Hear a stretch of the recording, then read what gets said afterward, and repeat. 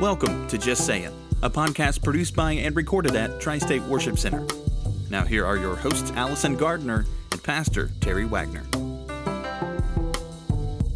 Hey everybody, welcome back to the Just Saying podcast. I am Allison Gardner and I'm here with my pastor, Terry Wagner. Hello, Allison Gardner. Hello. How are you? I'm good. How are you? Awesome. Awesome. And we are also here with our sound engineer, Tyler Staten. Hey guys. Who's an engineer or technician? Which do you prefer? Those terms are interchangeable. What would you like for us to call you? I don't have a preference. The magician works. The magician. Oh, okay. All right. Yeah, I like that. That's good. That's good. I think I did that. I coined that. You did actually. Right. Well, today is a very special episode because we are closing out season 1. Wow. It's crazy Time flies. when you're having a great time. Oh, she's didn't one wanna- for one today. She's doing good. I didn't want to Took just it do fun. It's like great time. Well, because it's more than that. Yeah. It's deeper than Yeah, that, and right.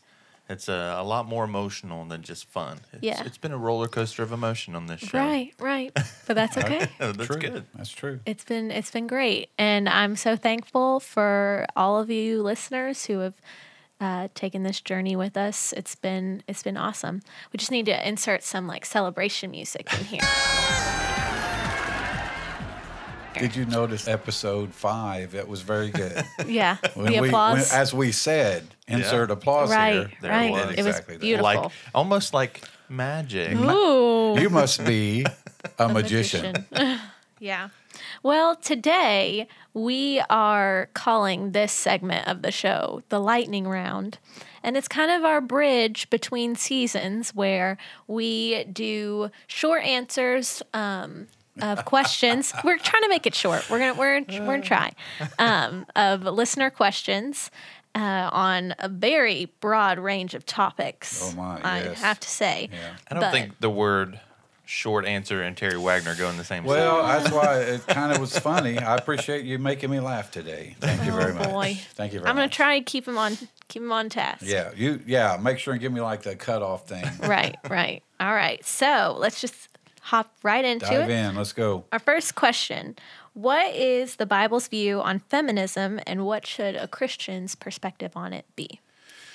Well, restate the mission statement of our podcast, which is to look at life issues through the lens of Scripture. So I always want to make sure and qualify any of my answers by saying that they are through the lens of Scripture as I understand it and as I've studied over the years. The definition of feminism, the advocacy or the support, the promotion, the sponsoring of women's rights on the basis of the equality of the sexes.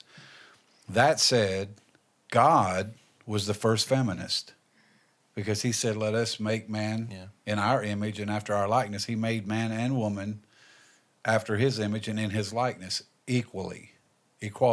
Yeah. And so, I think God created woman in his image and bestowed on her the equal dignity of men.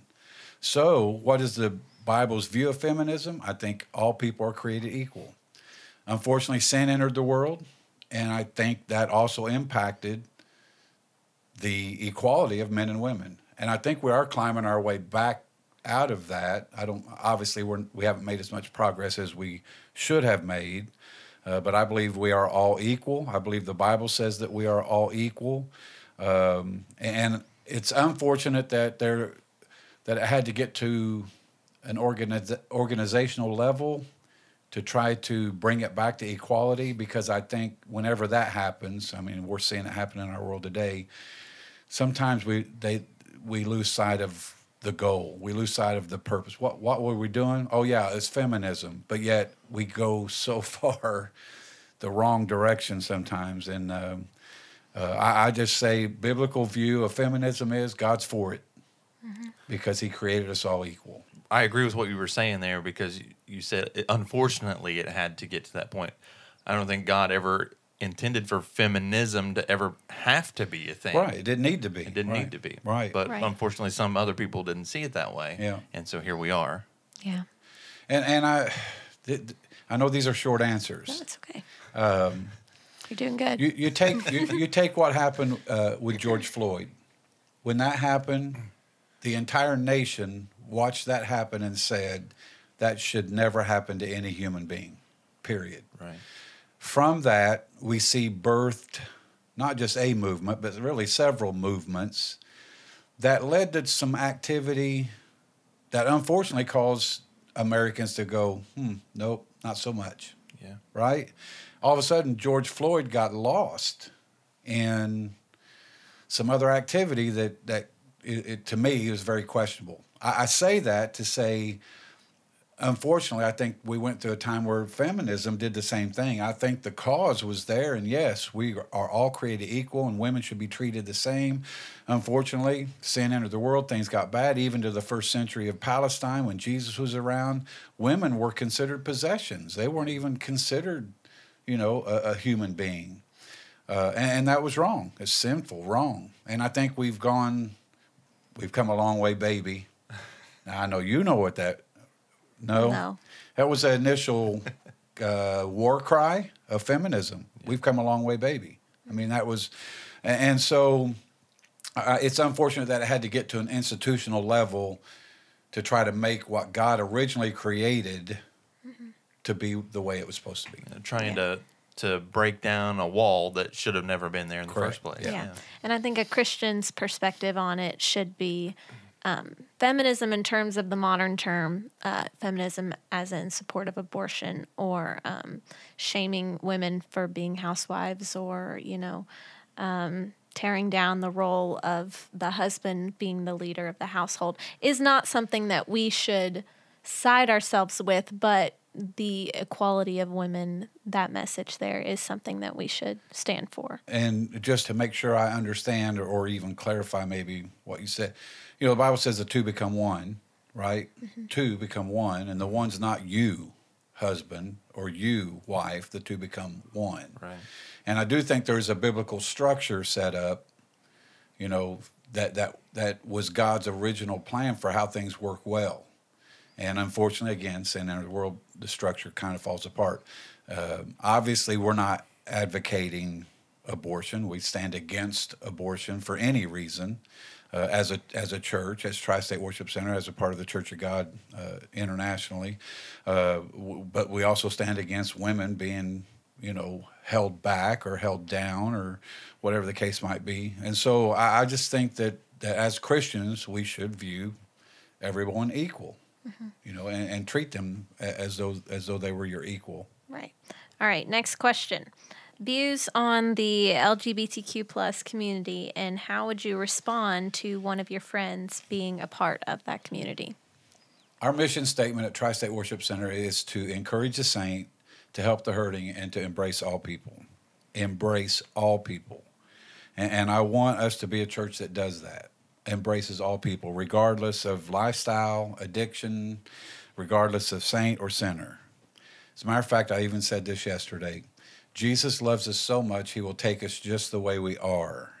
But he loves us too much to leave us that way. He will change us. As a pastor at Tri-State Worship Center, I have to say homosexuality stands in conflict to the Bible, period. We are to walk according to the Spirit, not according to the flesh, and the flesh cries out in all kinds of ways, not just in homosexuality. Homosexuality is not like one sin that's worse than others.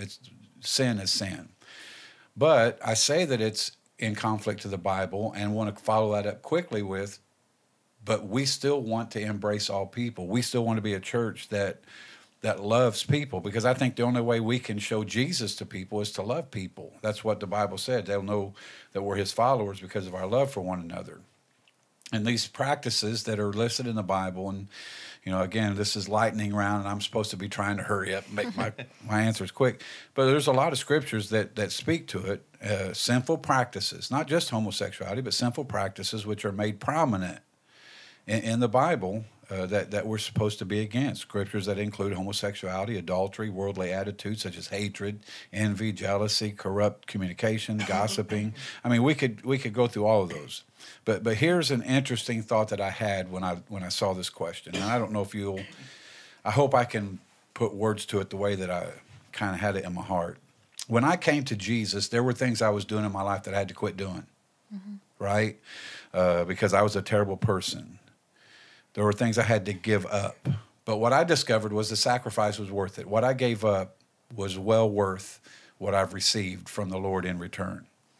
So I wonder sometimes if people just don't want to change. Mm-hmm. You know, they like their sin. Right. Well, and thank you. I'm glad you're the one that said that. Allison.com. Please send all your email to her now. No, but you're right. Yeah. I mean, I don't want to change. So since I don't want to change, I'm going to begin to justify and legitimize what it is that I do, so that I can be okay. You know, we have churches whose dogma now is, their doctrine is that it's accepting. Matter of fact, there was a church, and I wish I could remember the name of the church, because it was in a news article in Michigan. It was a Baptist church where the pastor announced that, I don't know if it was his or her, because they announced that they were transgendered. Mm.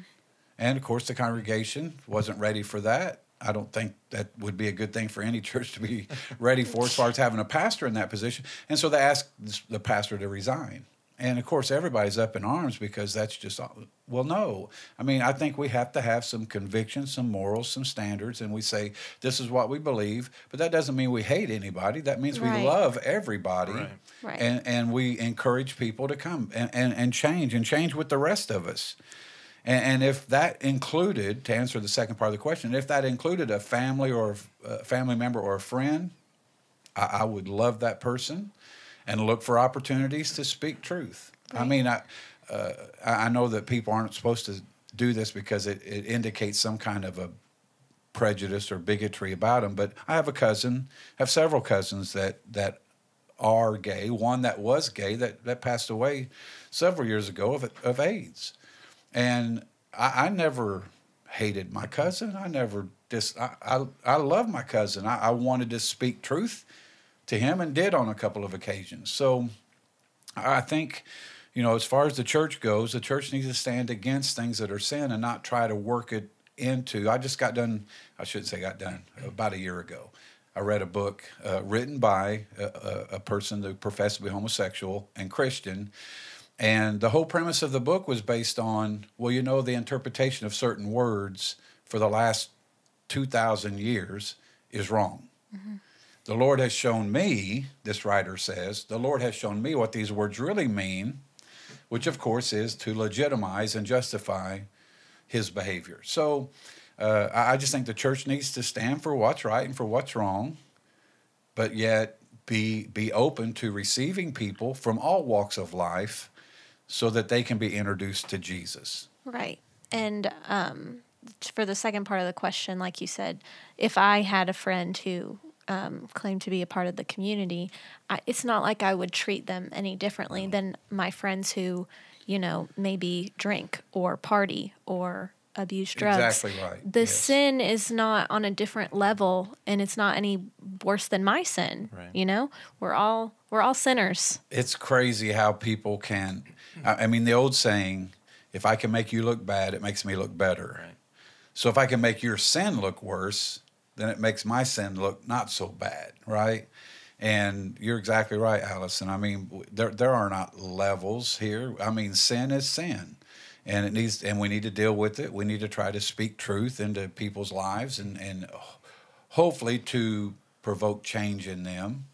But if it was a friend or a family member, I'm throwing my arm around them, love on them, right. and look for the Lord to open up the door of opportunity for me to speak truth into their life. Right. I was trying to keep the mentality of love the sinner, hate the sin. Yeah. And sometimes that can be tough when if somebody else's sin is hurting you. I know that's hard. Yeah. But that's the mentality I think we have to keep. Love the sinner, hate the sin. Yeah. All right. So next question pertains to the dating episode. Yes. What should someone do after they've listened to the dating episode but have had some indiscretions and are still in a relationship, or even if you aren't but have made mistakes? What and how do you move forward? The great thing about Christianity is God's grace, right? Amen. Romans 5:20, where sin abounds, grace superabounds, right?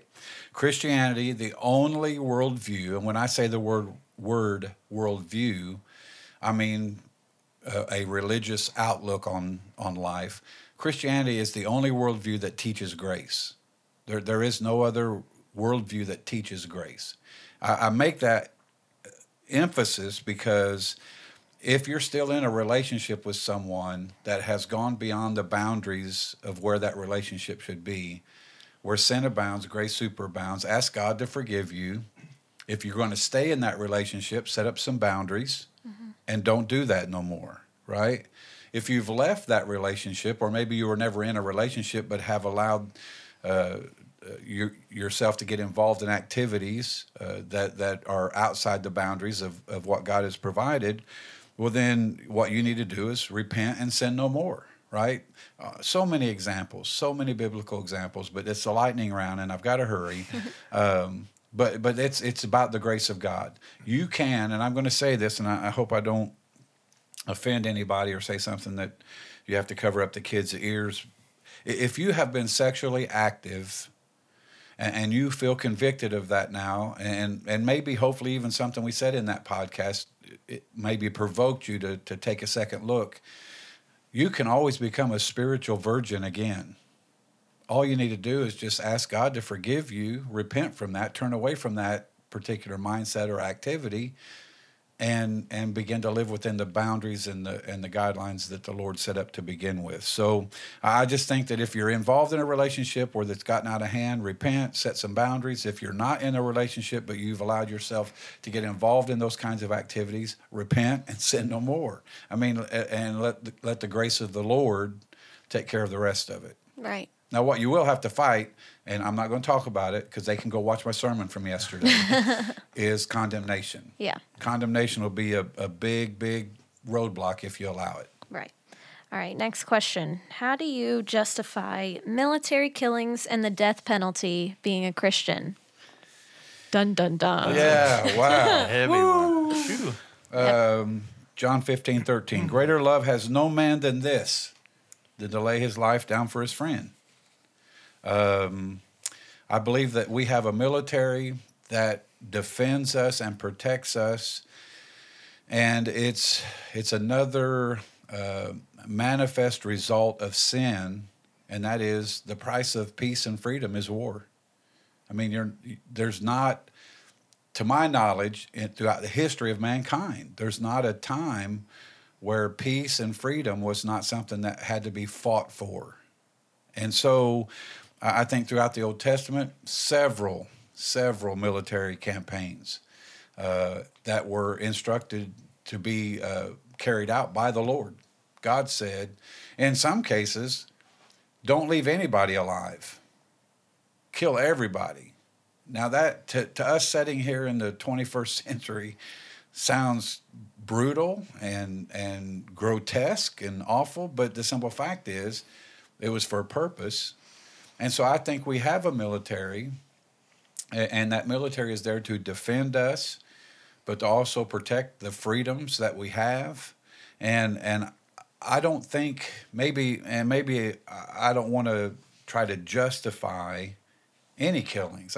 I don't think justify, I understand the question, I think, but I don't think justify is the word that I would use there. I think the simple fact is that we have to defend freedom, peace, and we have to defend our country, and that sometimes includes military. It may be hard to hear that, but I do think the price of freedom and the price of peace is war. Matter of fact, the Church of God has chaplains that are in the military, to be there to add some spiritual comfort and advice in those situations. Now, regarding the death penalty, capital punishment, if you will, that's another challenging thing, right? In the Hebrew Bible, what we refer to as the Old Testament, Exodus 21:12 states that whoever strikes a man so that he dies shall be put to death. Now, you could just grab that and say, well, here's the reason why. But all of a sudden, you got a conflict here of Old Testament, New Testament, Old Covenant, New Covenant, because Jesus said if someone slaps you on the face, turn the other cheek. Right. Right? Now, there's a whole lot of context in both of those that we don't have time to get into. But what we do understand and know is that it is stated in both from those two different angles. So here's where I land on the capital punishment after saying that. The United States of America and Belarus are the only two countries in the Western Hemisphere that still have capital punishment. But that is the law of the land. So I don't know why I'm hesitating to say this, but I just need to say it and get it out there. I fall on the side of let's obey the laws of the land. And if you don't like the laws of the land, advocate to change them. Right? Now, let me back way up and say, number one, how about not committing a crime that's so severe that the death penalty is even on the table? Right. I think that's number one. Let's not commit the crime. But if it's there, there's a deterrent value that some people want to argue, well, maybe it's not so valuable of a deterrent, but it's a deterrent of people. I mean, in some Islamic countries, if you shoplift, they cut your hand off. And what that does is people quit shoplifting because they like their hands. Yeah. Right? So, I mean, I think the death penalty can be a deterrent. I think there has to be a consequence of some sort. Should death be the consequence for a wicked, evil crime that I commit? I don't know. I think just maybe it's the laws of the land, and if we don't like that, then we should advocate to have those laws changed. And so I don't think we justify killing in the military. I don't think we justify the death penalty. I think what we do is we say there's a price to pay for freedom, and there's a consequence that happens when people commit the kind of crimes that are at that level. And again, I also guess I need to put asterisks on there and say that's not me saying I'm in favor of or against the death penalty. That's just me trying to answer the question. Yeah. Okay. Does that make sense? Yeah. All right. So, Oh, this lightning round. all right. I'm throwing you a curveball here. You ready? I'm always ready for Here we curveball. go. All right. Appeasing, discerning, judgmental, calling out sin, whatever term you want to think of it as. The question comes down to how, as a loving follower of Jesus who is not without sin, does someone walk and change and be a light without it seeming as though they're being judgmental or appeasing sin? You might have to ask me that again. I think what they're trying to say is, how do you call someone out for sin without seeming to be judgmental, I guess, is what it boils down to.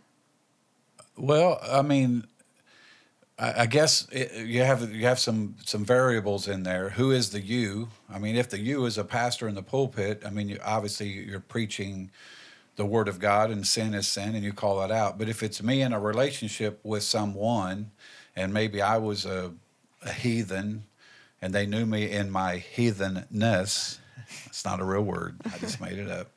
And then I change, and how do I have the right, or how do I approach that person now who knew me when I was not so good, to say, well, who are you to tell me, because you did this and that. That's I think that involves, again, one of the most least used gifts of the Spirit, which is discernment, to be able to discern and know when to have that conversation or to talk about that kind of thing with somebody. I think that's probably one of the things that hurt the church for years, is that people didn't discern. They just ran into the battle, and started throwing out, you're an awful this, you're an awful that, you're going to die and go to hell, turn or burn, lie you fry, all those things. And, they're just throwing them out there. And they never stopped long enough to say, Lord, please give me the opportunity to say something to my friend, or to say something to my family member. But I don't think I don't think I have the right. I think I have the responsibility to say something to somebody. That's good. You're right. I mean, Right. it's not that I don't think I'm better than anybody. I don't. Right. But I have a responsibility that if I have a conviction, to make sure that conviction is out there and is known. And if someone is doing things that I feel like are contrary and conflicting with what the Bible says, I have a responsibility to share that with them. Let me just, as a pastor, it is so sobering to me to think about, if I don't say it the way it needs to be said and in a way that is impactful, that people could literally go into a Christless eternity. Right. Because I didn't present it right. I didn't say it right.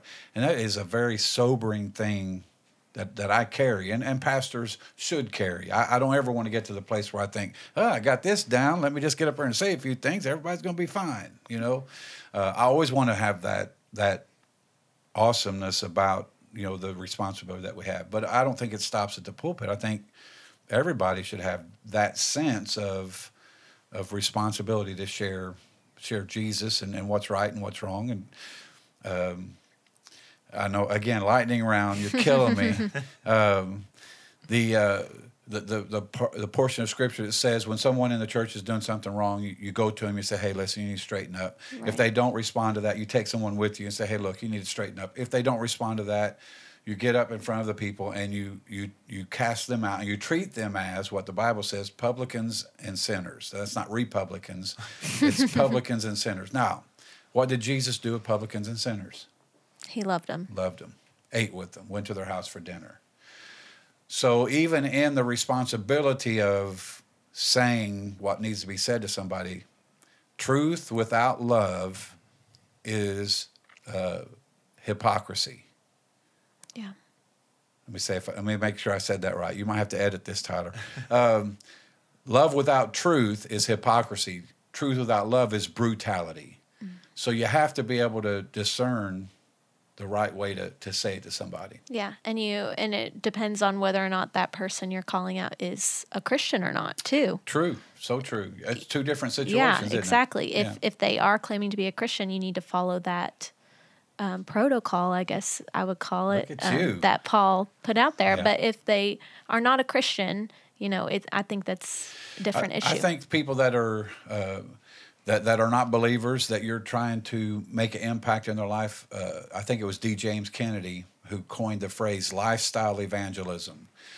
I mean, part of the problem down through the years has been believers who just walk up to somebody that they have not earned any right to speak to, and just start, blasting them. And D. James Kennedy was kind of like, why don't you get to know somebody? Why don't you just invite them out for a cup of coffee and let's just talk? And then as you develop a relationship, you earn the right to say, right. Okay, why do you think that's okay for you to do whatever it is that you feel like that they're doing that's in conflict with the Scripture? Yeah. Just like the bullying episode, we talked about knowing your audience and how to approach it. And, you were telling a story where even within a couple of minutes, you knew how far you could take that conversation with this person and not say something that's going to come across as judgmental, but just as the truth that you believe. Right. And I think with anybody, if you're telling somebody they're doing something wrong, no matter how much love you put in it, they're probably still going to be a little bit, put back, because nobody likes to be told they're wrong or they're doing wrong. But in the end, I think they're going to know your heart and where you're coming from if you approach it in a loving way. Right. Lots of prayer, discernment, truth, and love is what it really boils down to. Yep. All right. So next question. Since God has sovereignty over mankind, why did he plant the tree of knowledge, the forbidden fruit, in the Garden of Eden if he knew the outcome?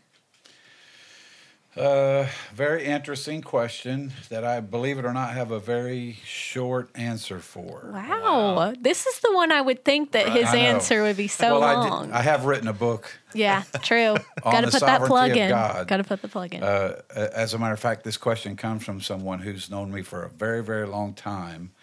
To me, the simple answer is he put it there so that we would have a choice. Okay? real quickly. God said, let there be a tree, there's a tree. Simple fact that the tree exists blesses God, and the tree has no choice. I'm not speaking specifically about the tree of the knowledge of good and evil. I'm just saying God created, things are there, that blesses God. Then he said, let us make man in our image after our likeness. Part of the image, part of the likeness is that we have a free will to do what we want to do, which is choice. We have a choice. So if we would have been in the garden, if Adam and Eve would have been in the garden without that tree, the tree of the knowledge of good and evil, where would the choice come in? What choice? I mean, okay, we're here. Everything's great. Yay. For those of you that couldn't see me, I just did a fist pump in the air. But I think God put the tree there that gave them a choice. Yeah. Right. Now, it's very unfortunate that they made the wrong choice. That was initiated by a conversation of the enemy who inserted a question mark into God's instruction. Sounds familiar. Yeah, it does. See the Who Told You That sermon series. YouTube, Tri-State Worship Center. Yeah. So I mean, really, that's my answer. Is I think he did it to give them the opportunity to make a choice. Right. There's a difference between testing and tempting. Oh, absolutely. God has it it's in his right completely to test us and to say, listen, you can choose my way or you can choose your way. Right. And they obviously chose their way. And that is not, he made that decision full of love and mercy, but also wrath and, justice. Yeah. That's who he is. Yeah. And again, the person asked the question said, why would he do it? And since he is sovereign, he knew what they were going to do. I just had this conversation with someone just before we came in here. I mean, God gives us free will, right? But he still knows what we're going to do. But he doesn't force us to do anything. We make the decision, but he wouldn't be a sovereign God if he didn't know what the outcome was, because he knows the beginning from the end and everything in between.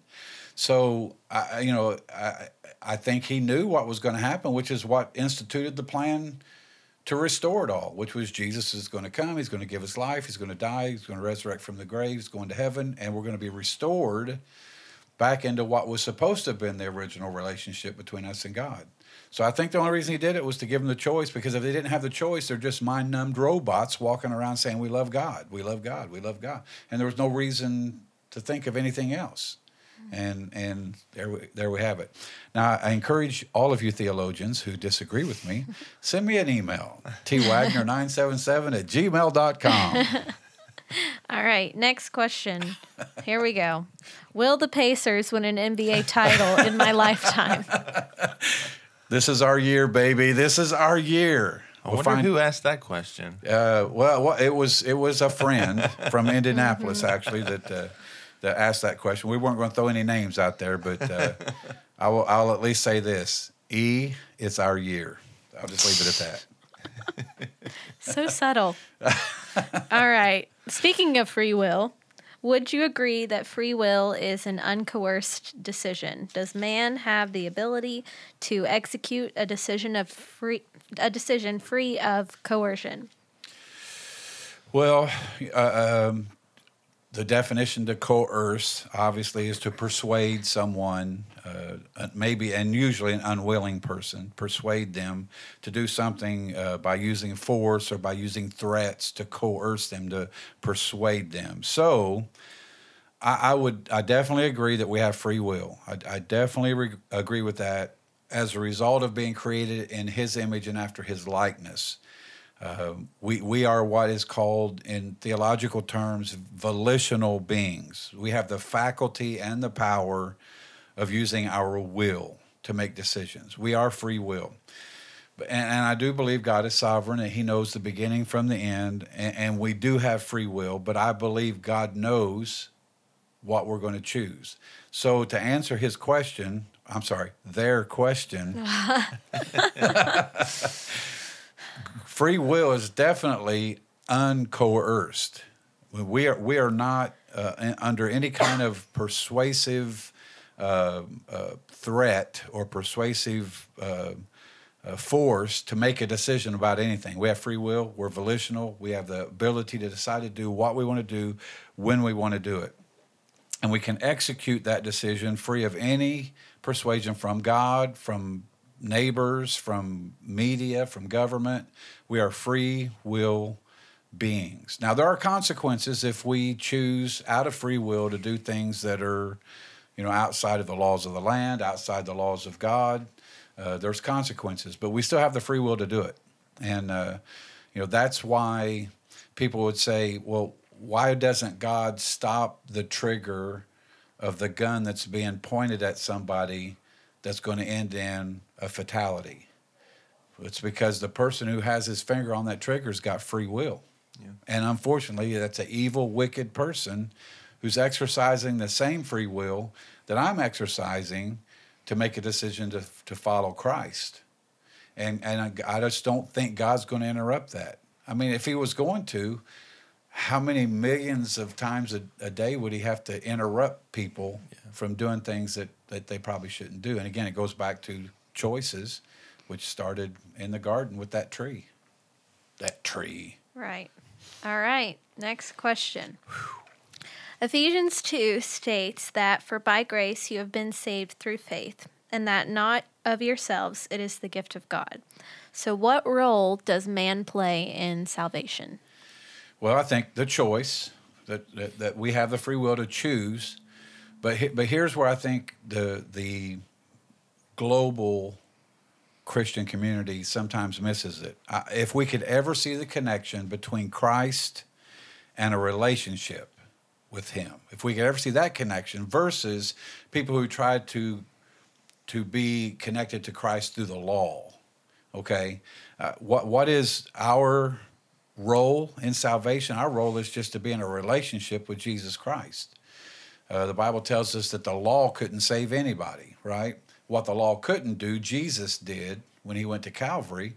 And so I think our role, our responsibility, is to be in a right relationship with Jesus. I put it out here on the interwebs right now that I hate religion. I hate religion. I think religion is the worst thing that's ever happened to Christianity, because we think if we do certain things that makes us okay in God's eyes. And there's nothing we can do to earn it. It's a relationship with Jesus Christ that changes who we are, that then allows us to participate in the kingdom, because when we're in a relationship, we realize things that need to change to make that relationship more fulfilled, just like marriage relationship. Me and Vicki, almost 42 years. Next month will be 42 years we've been married. And in those early years, it was not always fun and games. It was the struggle of trying to find each other, as far as find each other in that relationship, and how that changed me. I mean, I am so different today than I was the first 5 years we were married. And if Vicki was here, she would be shouting and amening in the background. Maybe you could put some of that in I could do that later.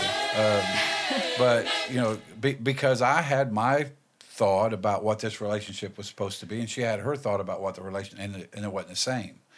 And I think it's the same thing here. I think that our role is to be in a relationship with Jesus Christ, and that relationship is going to change who we are. Yeah. But we are saved by grace alone, yes, through faith alone, you cannot in Christ alone. Right. You can do nothing to earn it. You can't work for it. If here's the question: is it Jesus plus something, or is it Jesus plus nothing? It's Jesus plus nothing. If it was Jesus plus something, we're all in trouble, because that something is what causes all the problems. The something keeps changing. The lines keep moving, and it's not. It's just be in a relationship with Jesus Christ. Let him change you. The church can't change you. Your spouse can't change you. Your parents can't change you. You can't change your parents. But Jesus can change us all by being in right relationship with him. Right. All right. Next question. Is the rapture real, and what is the biblical basis for it, if so? Oh, my goodness. I'm so wore out right now. This might be the one. No, it's real. It's real. Next question. No. The word rapture never appears in the Bible. I would say that might be one of the reasons why a person even asked the question. The word rapture Our English word rapture does not appear in the Bible anywhere. The second coming of Christ, and I'm going to give you what I believe and what our church believes. Our second coming of Christ comes in two phases. First, he's going to come for believers, both the living and the dead, and we call that the rapture. The reason we call it the rapture is based on a scripture that I will read to you. 1 Thessalonians chapter 4, start at verse 13. It says this, "But I do not want you to be ignorant, brethren, concerning those who have fallen asleep, those who are dead, lest you sorrow as others who have no hope. For if we believe that Jesus died and rose again, even so God will bring with him those who sleep in Jesus," those who have died believing in Jesus. Verse 15. "For this we say to you by the word of the Lord, that we who are alive and remain until the coming of the Lord will by no means precede those who are asleep." Those who are alive at the coming of the Lord will not go before those who have died in the Lord. Those who have died in the Lord will go. Verse 16, "For the Lord himself will descend from heaven with a shout, with the voice of the archangel, and the trumpet of God, and the dead in Christ will rise first. Then we who are alive and remain shall be," here's the magic words, "caught up." Caught up. That's where we get the word rapture from, those two words, caught up. Together, we'll be caught up together, raptured together with them, those who had died in the Lord, with them in the clouds to meet the Lord in the air. And thus we will always be with the Lord. Therefore, comfort each other with these words. So that is the basic scripture, although there's others, that we get this rapture from, this transformation, this catching away of Christians, dead or alive, to meet Christ in the air. And so there is a 7-year period, and I know we're not here to talk about the revelation of Jesus Christ, 7-year period called the tribulation. And then after the 7-year period, Jesus comes and has this great end of the world battle, if you will. Here's what I need us, I guess I just throw this out there. We are a pre-millennial rapture believing church. What that means is we believe the rapture will take place before the millennial, before the 1,000-year reign. But we are also pre-trib. Oh, boy. Pre-tribulation. We think it's going to happen before. Now, it might happen mid-tribulation after 3.5 years, 3.5 years of peace, right? Then 3.5 years of destruction. And maybe it'll happen mid-trib. We get called out. Some people believe we're going to be here for the 7 years. I think that 2 Thessalonians chapter 2 tells us when it's going to happen. And I'll say this, and I'll try to end the answer to this lightning round question. It says, "Now, brethren, concerning the coming of the Lord," right? Concerning the coming of our Lord Jesus Christ, "and our gathering together to him," again, another reference to the rapture, "we ask you not to be soon shaken in mind or troubled, either by spirit or by word or by letter, as if from us, as though the day of Christ had come." Paul's saying, you might think it's already happened, but it hasn't happened yet. "Let no one deceive you by any means, for that day will not come unless the falling away." Now, here's a real controversial scripture, and my two teammates are falling asleep on me right now. No. The falling away can be two things. It could be what we call the apostasy, which is a bunch of people leaving the faith, but it could also be the rapture. Really, the Greek word there could support both of those arguments. It could be the departure, is what the Greek word is, comes first. Then the man of sin is revealed. That's the Antichrist and the son of perdition. So the rapture is real. The word rapture is not in the Bible, but there are many references to a departure, a catching away, a caught away, that infers that the rapture is us leaving this planet. The dead in Christ go first. Those who are alive and remain go with them to meet the Lord in the air and ever be with the Lord. And I want to say what Paul said. Therefore, I comfort you with those words. Wake up! Wake up! I'm rubbing my head here. She is really rubbing her head It's a right lot. now. It's a lot to process. I'm sorry. It's okay. Sorry. It's okay. It's good Lightning stuff, round. though. It's Lightning good round. stuff. I'm trying to hurry. Yeah. All right. Doing my Last best. question. Last question. Woo. Take All a deep right. breath.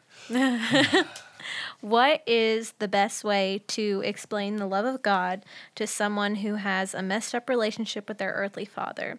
People like to compare, reckon the love of God to Right. the love of a father, but for many that love is tainted or absent. So, what do you say to that? Well, it's a great question. It is a really great question because I do think a lot of people miss out on the goodness of God because they do compare that relationship, earthly father with heavenly father. And I think it's unfortunate, but I understand it. I understand why that happens. Let me just say, again, we can't earn anything from God. We can't earn anything. Everything is going to be by grace, right? So maybe if we reversed engineered the question, we might be able to find a better answer. And that is look at who God is. He's pictured in so many different ways and so many different stories in the Bible, so many parables, so many stories that try to help us understand. The prodigal son is probably my favorite picture of God as a father. And again, we don't have time to unpack the whole story because it's a lightning round and we've got to move. But if you get a chance, go read the story of the prodigal son, John chapter 15, because I think that's a great picture of God as a father, the kind of father that we have, not the kind of father that we have on this earth, but the kind of father that we have in heaven. Jesus leaving the 99 and going after the one is another great picture of God as a father. You say, well, that was Jesus. Well, remember what Jesus said. If you've seen me, you've seen the Father. So Jesus really reflected the characteristic of the Father by leaving 99 to go find one. So whatever your circumstance may have been with an earthly father or may still be with an earthly father, God understands that, but he also thinks it's unfair for him to be put in a category with an earthly relationship when he's the one that wants you to come home. He's the one who wants to go out and seek for you. He's the one who wrote a love letter that we call the Bible, that from Genesis to Maps is just God pursuing us. And a lot of people don't have that experience with an earthly father. And so I would just say to us that if you've seen Jesus and he's loving, he's full of grace, he's full of mercy. He told the woman at the well, you're right that you don't have a husband. You've had 5 of them, and the man you're with now, you're not married to him. And he forgave her, told her to go and sin no more. And he said, if you've seen the Father, you've seen me. That's the picture of God. That's who God is. And so what's the best way to explain it is to experience it. For me to sit here and say these stories out of the Bible and these parables out of the Bible, that's truth and it's good, but I think the best way to explain it is to experience it. And so I would challenge the person who is thinking about earthly father versus heavenly father, give it 6 months. Just give God 6 months. What's 6 months in the life of a human being? Give God 6 months and see if that's not a better relationship than any relationship you've had. I'm not talking about just your earthly father. I'm talking about any relationship that you've had. Because I've got enough confidence to know that God is the kind of God that would take advantage of that time frame to prove to you his love, his mercy, and his grace, and to prove to you the kind of father that he wants to be to you. Right. And like you said, God isn't just father. He is friend, shepherd, savior, all these characteristics. All those, and again, see, sometimes we see God, and I know we're bumping the time frame. It's okay. We see God sometimes as that ogre in heaven, right, with the iron fist and the big gray beard, and he's got us dangling with a piece of thread over hell with a pair of scissors, just waiting for us to mess up so he can click it, and we're gone. But yet, when we think of Jesus, we think of loving, caring, kind, grace, mercy, all those things, miracles. And Jesus said, if you've seen me, you've seen the Father. So we need to get rid of that old image of God that we have in our mind and say, wow, Jesus is a reflection of God the Father.